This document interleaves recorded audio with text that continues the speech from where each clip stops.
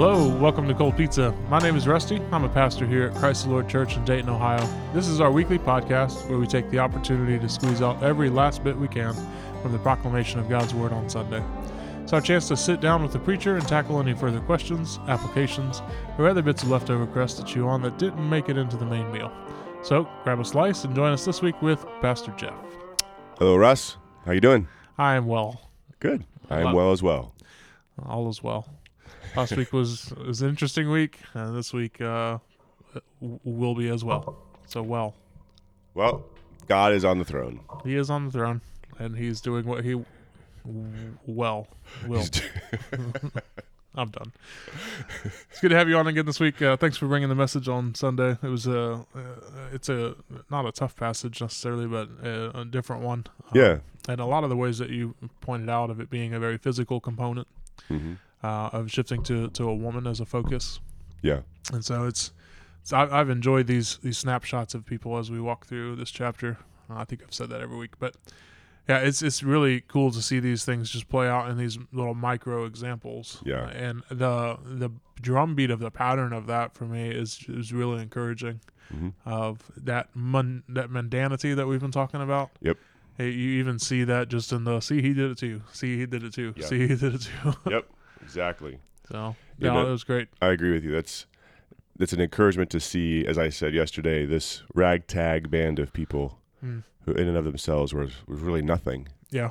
But God did something great through them, which is the way he likes to operate, so that there is no doubt who is doing the miraculous work. Yeah, true. That's what we said early in planting. Is like I didn't want to be able to explain any of what was happening. Yeah. It was probably by our hand then. So. Mm-hmm. Exactly. This week we were in chapter 11 still, verses 11 through 12. The sermon was titled, "They who trust him wholly find him wholly true." And so two main primary points that walked us through that was that Sarah received power and Sarah considered Jesus. Yeah. I think those two things really help set the primary trajectory of some of that mundanity, right? I mean, the receive power is Acts 1:8. You will receive power, right? The Holy Spirit comes upon you. And then what are we supposed to go do? We're supposed to have people consider Jesus. We're supposed to, Matthew 28, go tell them to observe and obey everything that I've said.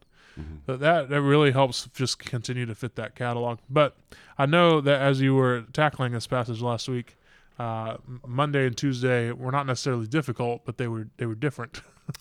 They were. Can you walk us through that? Yeah, they were different. Usually, I've said before on the podcast that my normal routine of sermon prep is to sit in the text as early as possible. So I'm usually reading it, the week before anyway, tracking along with what the other preachers are doing. So my normal routine is, Monday morning, I usually just read myself full, everything that the text and all the parallel scriptures to that, and then I read commentary, and so I just kind of steep in that for a while, and then I start to put it together the next day. And after I got done halfway through my day on Monday on reading, I came to you and I was like, I'm not sure if this is about Sarah. This might be about Abraham still, even though she's the one mentioned. Sure. And that's the way the ESV and a couple other translations roll with it. And quite a few commentators, but there's just as many other commentators. And ironically enough, who were like boasting in their pedigree that their opinion was stronger. So like B.B. Warfield and guys like that. So it could be, there's an argument that it could be a continuation of the faith of Abraham, and Sarah is just a part of that. But the more I studied and the more I just looked at the original language, I'm pretty confident, because I went with it being Sarah, that it's speaking of her. I think you could make an argument that obviously both of them are joined together in this, but she's literally the vessel that's used for the promised child that God gave to Abraham. And also Pink is just kind of, I think, untouchable in a lot of his commentary on Hebrews. He's just really good. So he's very convincing as well. So I was convinced that way. And then as I started leaning, harder into Sarah, I had more conversations with you, and some conversations with my wife and some others. Like, I think this is just a straight up sermon to the women. Like, I think I should just like preach 1 Peter 3, about like, because Peter commends Sarah to us as an example of a godly woman. Not Mary?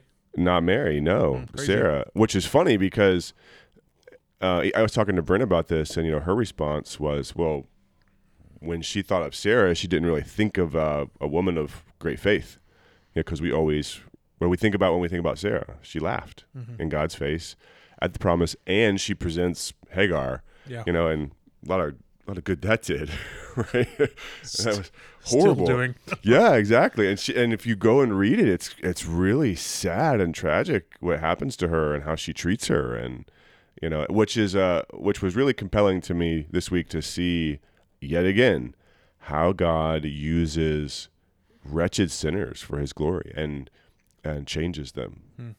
And one interesting piece there that I didn't talk about yesterday was none of Sarah's failures are mentioned in Hebrews 11. And that's not just because he's summarizing these characters, but because that's the nature of God's power and grace at work and forgiveness, is that it's not mentioned. Yeah. He doesn't say, she did all these things, but no, he doesn't mention those things at all. He commends her to us as this great hero of faith.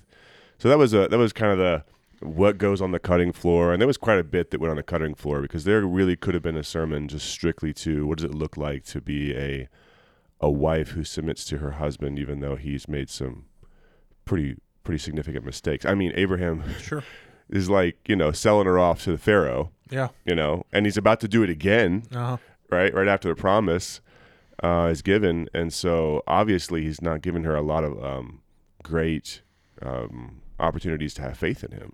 Sure. And that's difficult, right? What are you supposed to do with that? So I kind of walked down the middle of that, though. It felt like as we talked about the things that wanted to stand in opposition to the promise, and I gave a list of those things, that we just really see the very practical, like you said earlier, like just the really practical nature of faith coming and touching her physical body, and then just the really like granular, boots on the ground, flesh and blood examples of how the fall, in particular Adam shirking his responsibility, which is seen in Abraham, and Eve wanting to rule over her husband, which is seen in Sarah. Right, that happens in the face of the promise, and that happens in our church, and that's the struggle that we face every single day in our marriages, right? And so go our marriages, so goes the home, and so goes the church, So that was.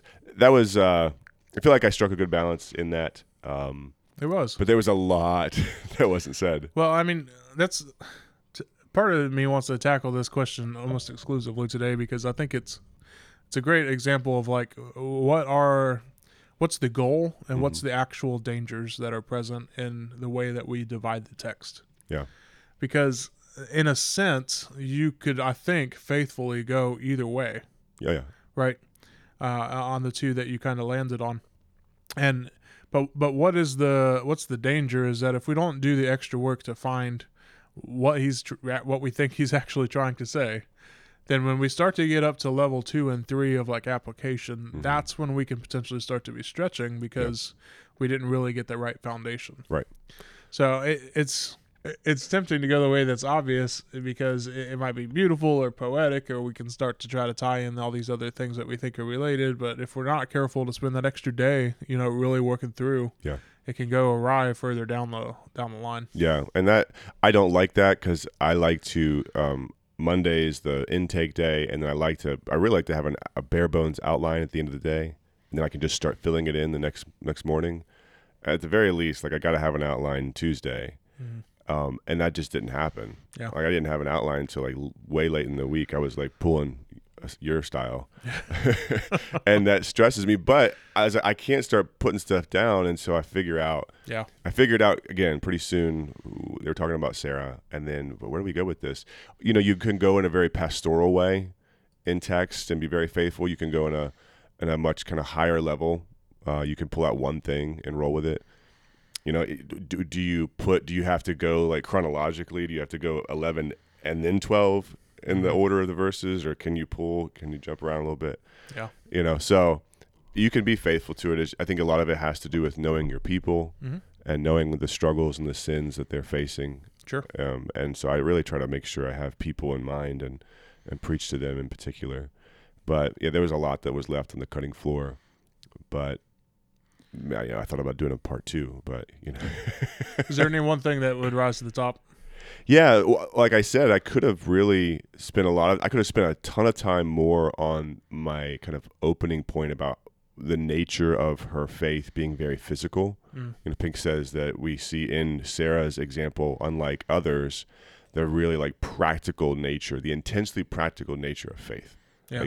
Like power from heaven comes down to her physical body. She is dead. Most of our applications that we've been rolling with past several weeks are very relational, and so we're saying yes, it's mundane, it's in moment by moment, but then we frame it inside of sin and relationships. Yeah, exactly. And so like you see that I think more than any other example in 11, you see that in her. And so I could have spent a long time talking about the supernatural healing physical power of faith and what does that look like. And I was really intrigued in my study. And sometimes, you start to go down a path of study and sermon prep and you're like, this is really cool. And you're like, okay, that's not the main point. I can touch on that. I'll come back to that later for fun. But do we really believe that the prayer of faith saves the sick? Right? Like it says in James 5. Those who come asking the elders to anoint them with oil. I mean, I've practiced that before. There's no special power in that oil. It's just a representation of a setting apart. You belong to the Lord. So when Samuel anoints David, you belong to the Lord now. And that's sometimes I think the scripture gives us helpful physical signs and things that we can do. Sure, we do that weekly. Exactly, like communion, to remind us because we can put it in our hands, and we're a very tangible type of people. So if God told his people to pile up rocks to remember the promise, something like that is, I think, helpful. But do we believe that the prayer of faith will save the sick and the Lord will raise him up? He's supposed to confess their sins. There's a lot of stuff packed in there that I could have kind of gone with, and because Sarah receives physical power, and I think that is a huge piece of our faith, and how we have kind of dumbed down our faith when it comes to healing of our physical bodies to, well, we have modern medicine now. Yeah. So obviously let's just roll with that. And I said yesterday, like, look, obviously those are amazing gifts of common grace. Praise God. I mean, thank God for Motrin. I used Excedrin yesterday. Yeah, praise God for that. Bryn says that all the time. She's like, if we were born in a bygone era, like we'd be dead. We'll Much less useful. Yeah, well, we'll joke about like Viking era or something, and she's always like, "Babe, you would have like died of dysentery. Like you wouldn't have died on the battlefield. You would have like die in a creek. Yeah, you're like a tummy ache and wouldn't have been able to go out on the battlefield at all." So it's probably true. So praise God for modern medicine, and you can swing, man. The pendulum can swing in both directions on that because I have seen some horribly wicked things where people are praying for, the baby in the womb that's dead to come back to life and telling the mom if she just has more faith. But that's like, you got to manifest this faith through speaking in tongues or something. Yeah. I'm not saying that God couldn't bring life back, right? But so I've seen that kind of stuff.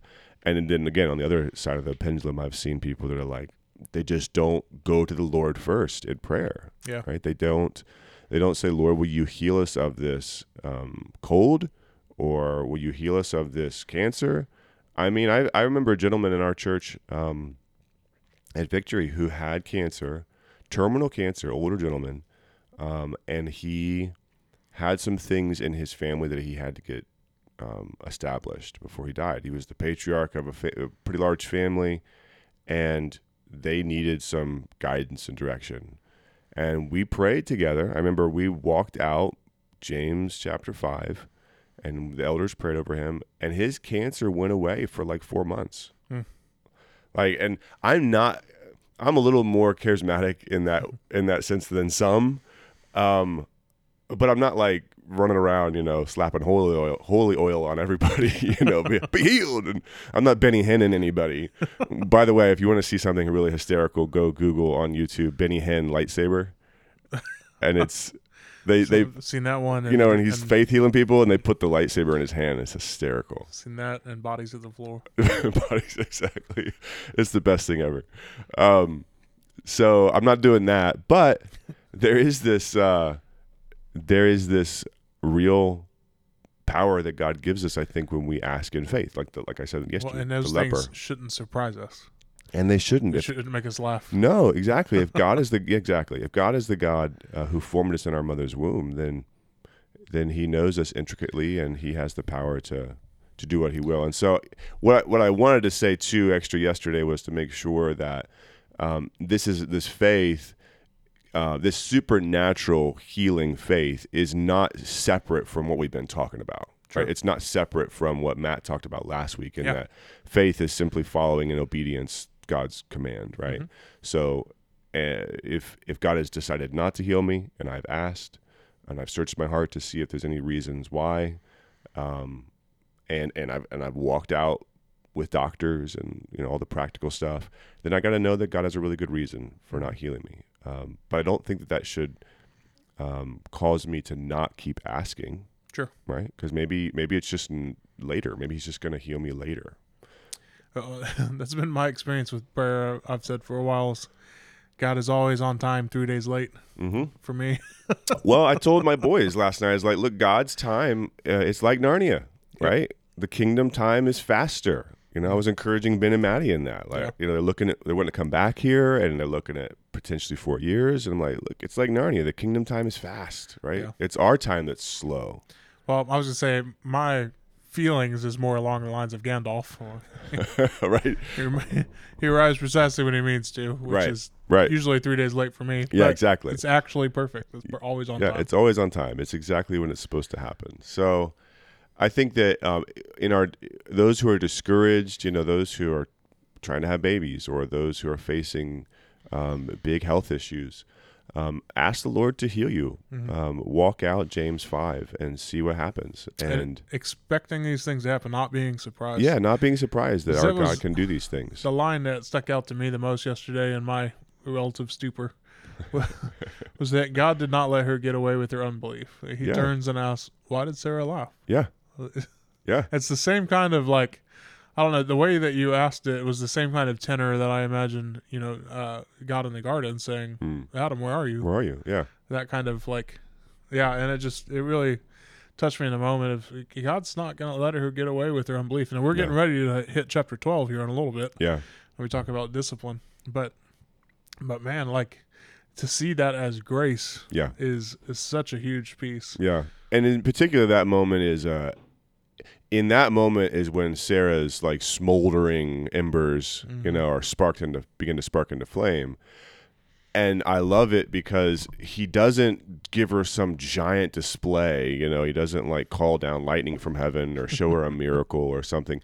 He just says why. He looks at Abraham, which is, you could talk about some other, why did your wife laugh? There's a responsibility that he has to bear on this. Haven't you been preaching the promise to her since I told it to you? Right? There's a lot you could say there about husbands and wives and responsibility. But he says that, he doesn't even address her. But in that moment, she realizes that he heard her thoughts.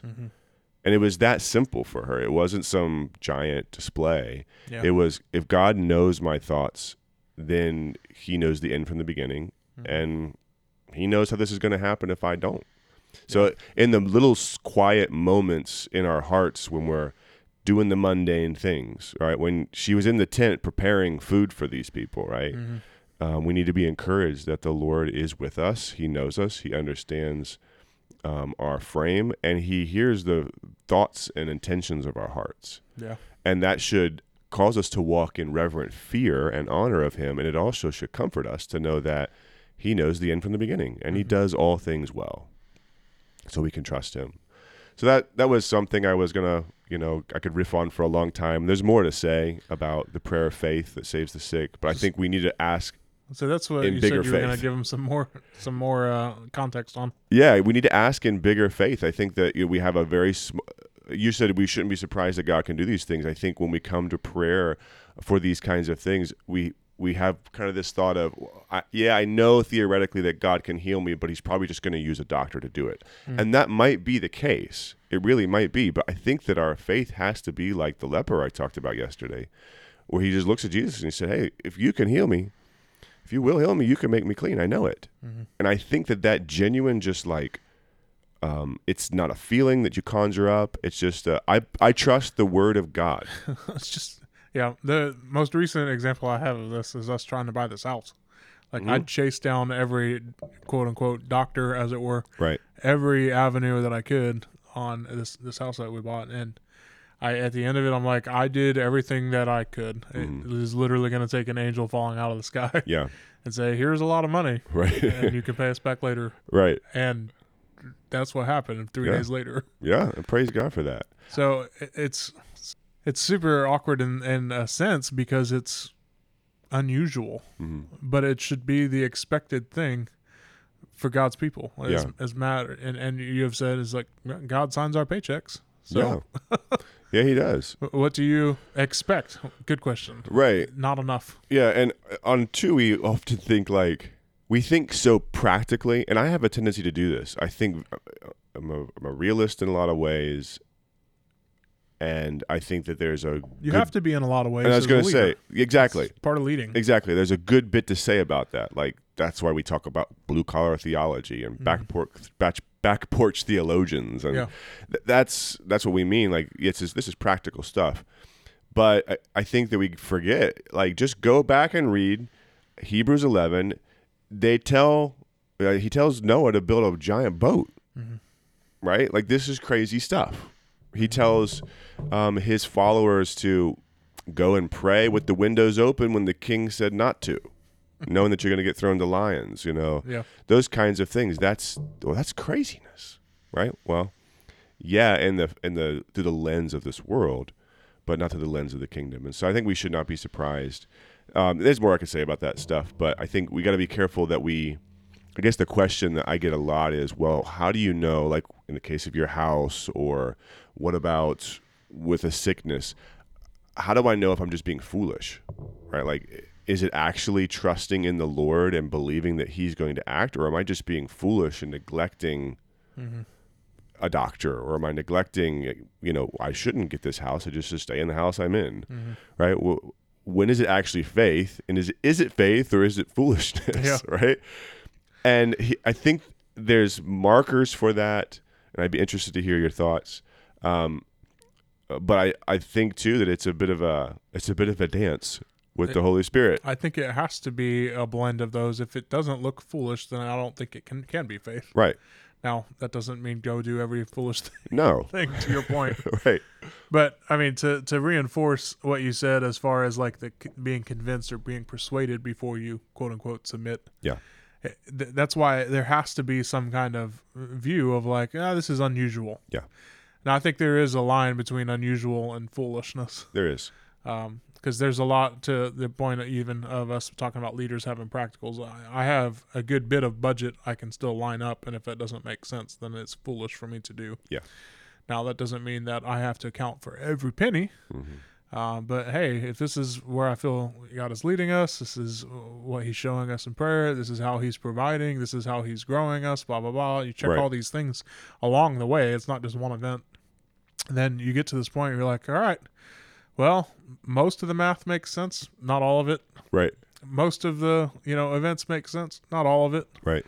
We'll trust the Lord. We'll move forward. Yeah. And here's the thing. He's not going to leave you there if it's the wrong thing. Right.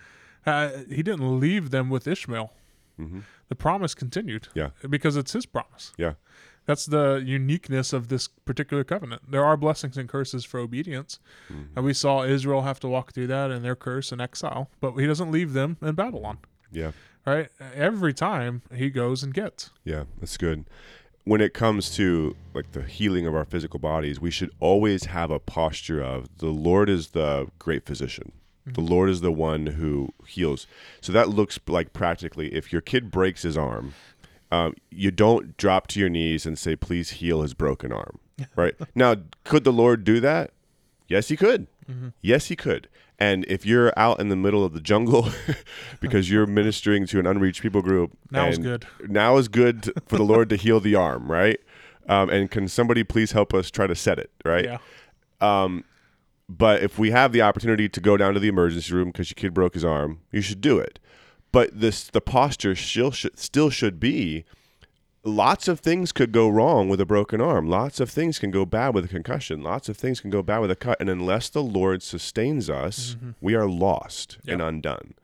And that's the posture that Sarah had to take. I said that yesterday, like, how many times did a messenger show up from the Lord to God's people and say, here's what you're supposed to do, and then he went away. And you kind of like turn around to your life and say, okay. Yeah. He didn't give me all the details, right? Yeah. And Bruce Almighty, not Bruce Almighty, the other one.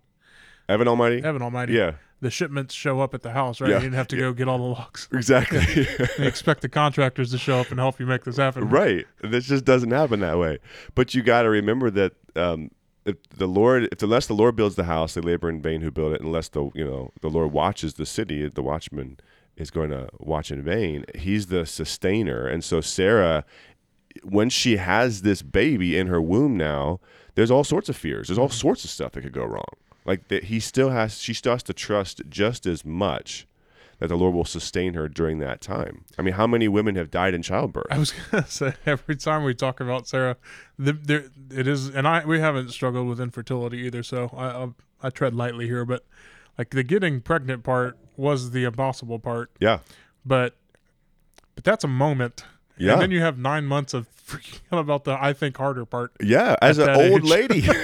I mean, if we consider she's old, I mean, she's like, yes, extra hardship on her body, and then she's thinking like, I got to take care of this baby as an old person, you know, and Abraham's even older. Yep. Right. And so there's sustaining grace there too. So we always have to have a posture of, unless the Lord sustains me, I'm undone. So I can go to a doctor and he can set it, or he can say he got all the cancer, but the Lord is the Lord over our bodies. No, when we talk about providence, we often forget that component. We know that he upholds everything. Yep.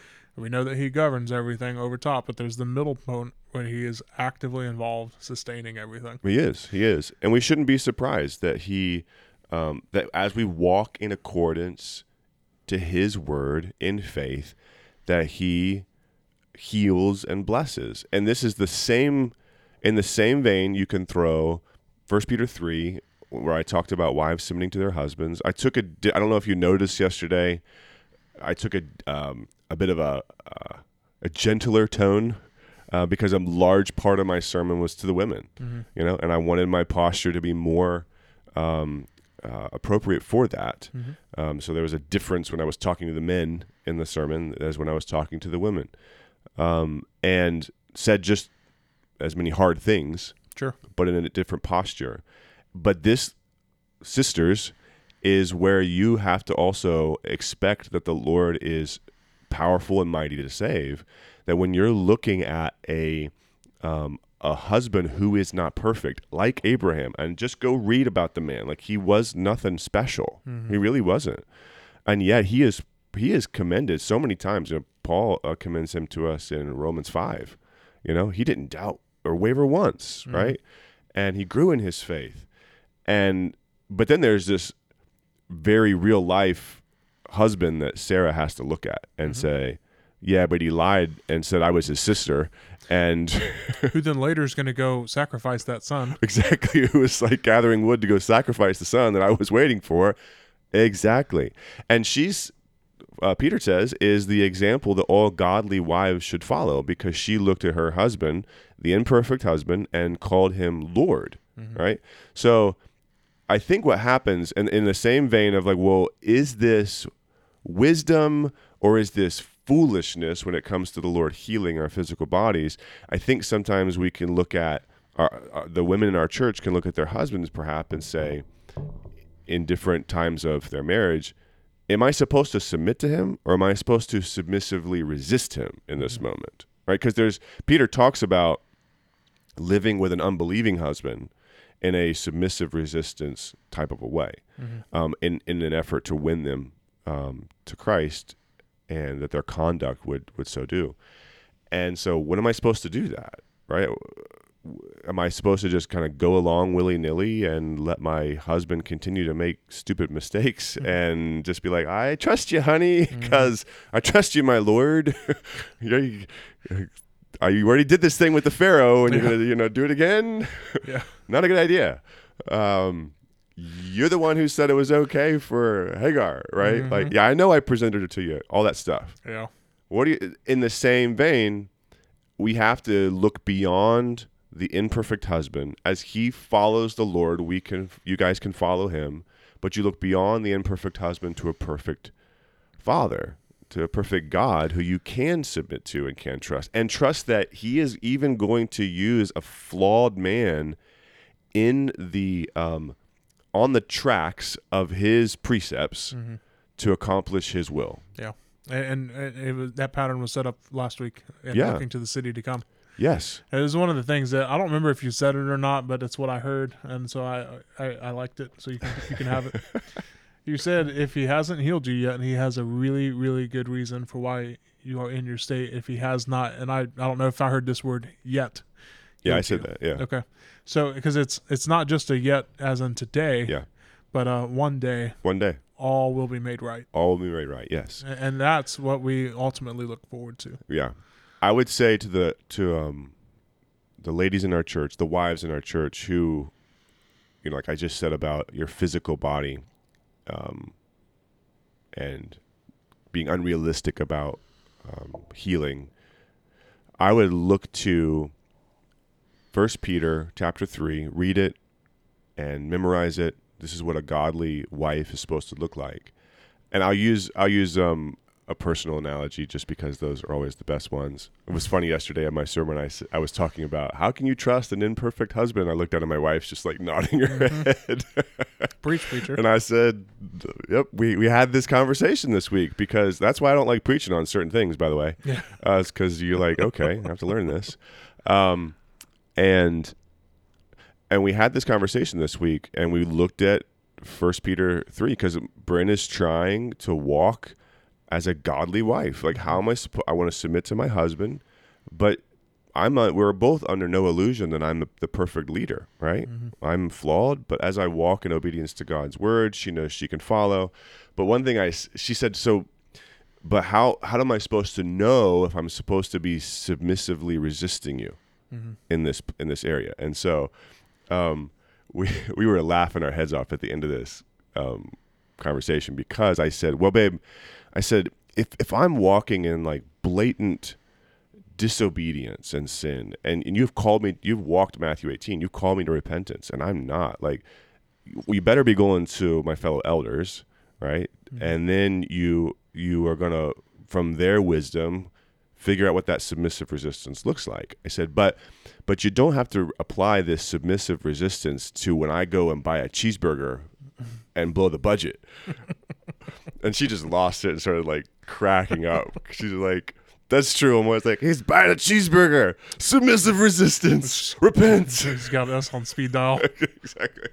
So I'm like, yeah, Jeffrey's buying burgers again. Right? I can't follow him.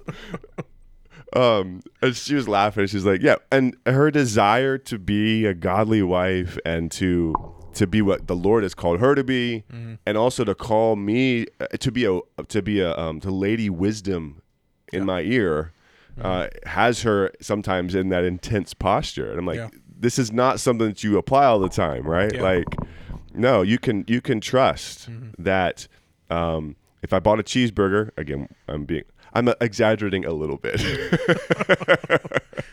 We're pretty tight this about our budget. Cheeseburger wouldn't happen to have Damascus steel and a flipping a flip set, would it? No, it's not. Well, I mean, you're wearing your Benchmade hat. So. This is true. Yeah, so there are a few things that there are a few hobbies, quote unquote, that sometimes can get a little expensive.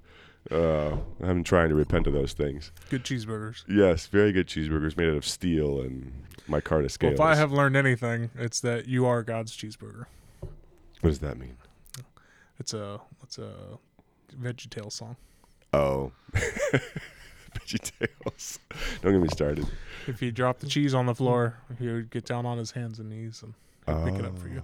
I thought that was a Matt Chandler sermon. It would not surprise me. Jesus wants the cheeseburger. Well, so does Rusty. So. Okay. All right. If you don't know what I'm talking about, you can Google it. Well, tell Brenda to make you cheeseburgers in her pot. This is true. There you go. That's true. She can make cheeseburgers in the pot. Full circle. So there you go. I could have gone down a 1 Peter chapter 3. I could have talked James 5 more. So I kind of meshed it all together, and no, it was by good. God's grace, it fit yesterday well. We're going to tackle this particular topic pretty hard on the King's Table, because this is the very natural other side of the patriarchy discussion that we talk about. The male leadership that you have is not just Jesus. Right. You get us. Right. And exactly. And I would say, just to be clear here, while you're waiting on King's Table to come out, 1 Peter 3 says that there's a way to walk in submissive resistance to an unbelieving spouse.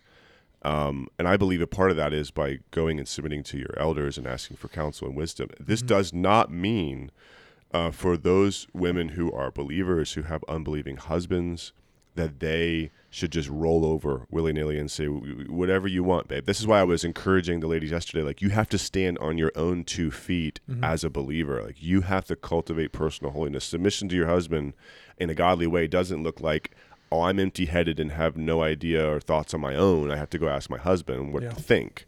No, you know the scriptures. You should know the scriptures, and you should be able to bring those to bear in a moment when your husband is walking in disobedience to the Lord, right? And it, not in wielding it in a manipulative way, but speaking plainly and laying it out before him and calling him to walk in repentance and see what happens. And see that each of those opportunities is the Lord growing you in your faith. He is, yeah. And if he responds in humility and repentance, praise God. Don't hold that over his head. Yeah. If he continues to walk in disobedience and resistance, then you're going to have to think about changing your tactic a little bit, right? So, yeah. Yeah, none of that happens in a vacuum. It's all part of the journey together. We even see that in the passage yesterday. Yeah, very true, very true. But go ahead. We look forward to tackling that some more on King's Table. And, yesterday was a good package together. I mean, you hit all those different components. So praise God. I was encouraged by this personal application piece for me of seeing something bigger, looking beyond the little thing that's in my hand, not despising that, and seeing something that could grow into. Yeah, and I think that's really needed in our church right now, to not grow weary in well doing, and to see something beyond. Yeah. And Sarah had to do that because, next couple verses talk about all these dying, right, without seeing the complete fulfillment of these things. And he's speaking of something bigger. He's talking about they didn't see the Messiah. Yeah. They didn't see Christ, which when I look at their faith and I look at my faith, I've seen the Messiah, right? I see the whole picture. I have everything that I need to see from God's word. And I think, Lord, have mercy. I don't have the faith I need. Yeah. Right. Or I should. So strengthen my faith. But that's been a good application piece for me, is how do I cultivate seeing something bigger? And I think a part of that is dream about it. I'm a visionary and a dreamer. Like, dream about what you want your kids to be one day, and what you want your family to be, and what you want this church to be, and what this city could look like if the gospel really got into its veins and we started really living like Jesus is Lord. And like, what does that look like? One little step to get things started. Yeah, exactly. And then you just take the first step, and don't despise the thing that's in your hand. Be faithful with what you got, and let that grow into something. Let that mustard seed grow into a giant tree that shades so much, and where the birds of the air come and find a nest. Amen. Amen. Yeah. Well, we hope that this has been helpful, and want to encourage you to do what you just heard. Go know, love, and obey the Lord as God. Just picture that. The Lord Jesus Christ. And the Father of all. Amen. In nomine Patri. Spiritus Sanctus. See you next week.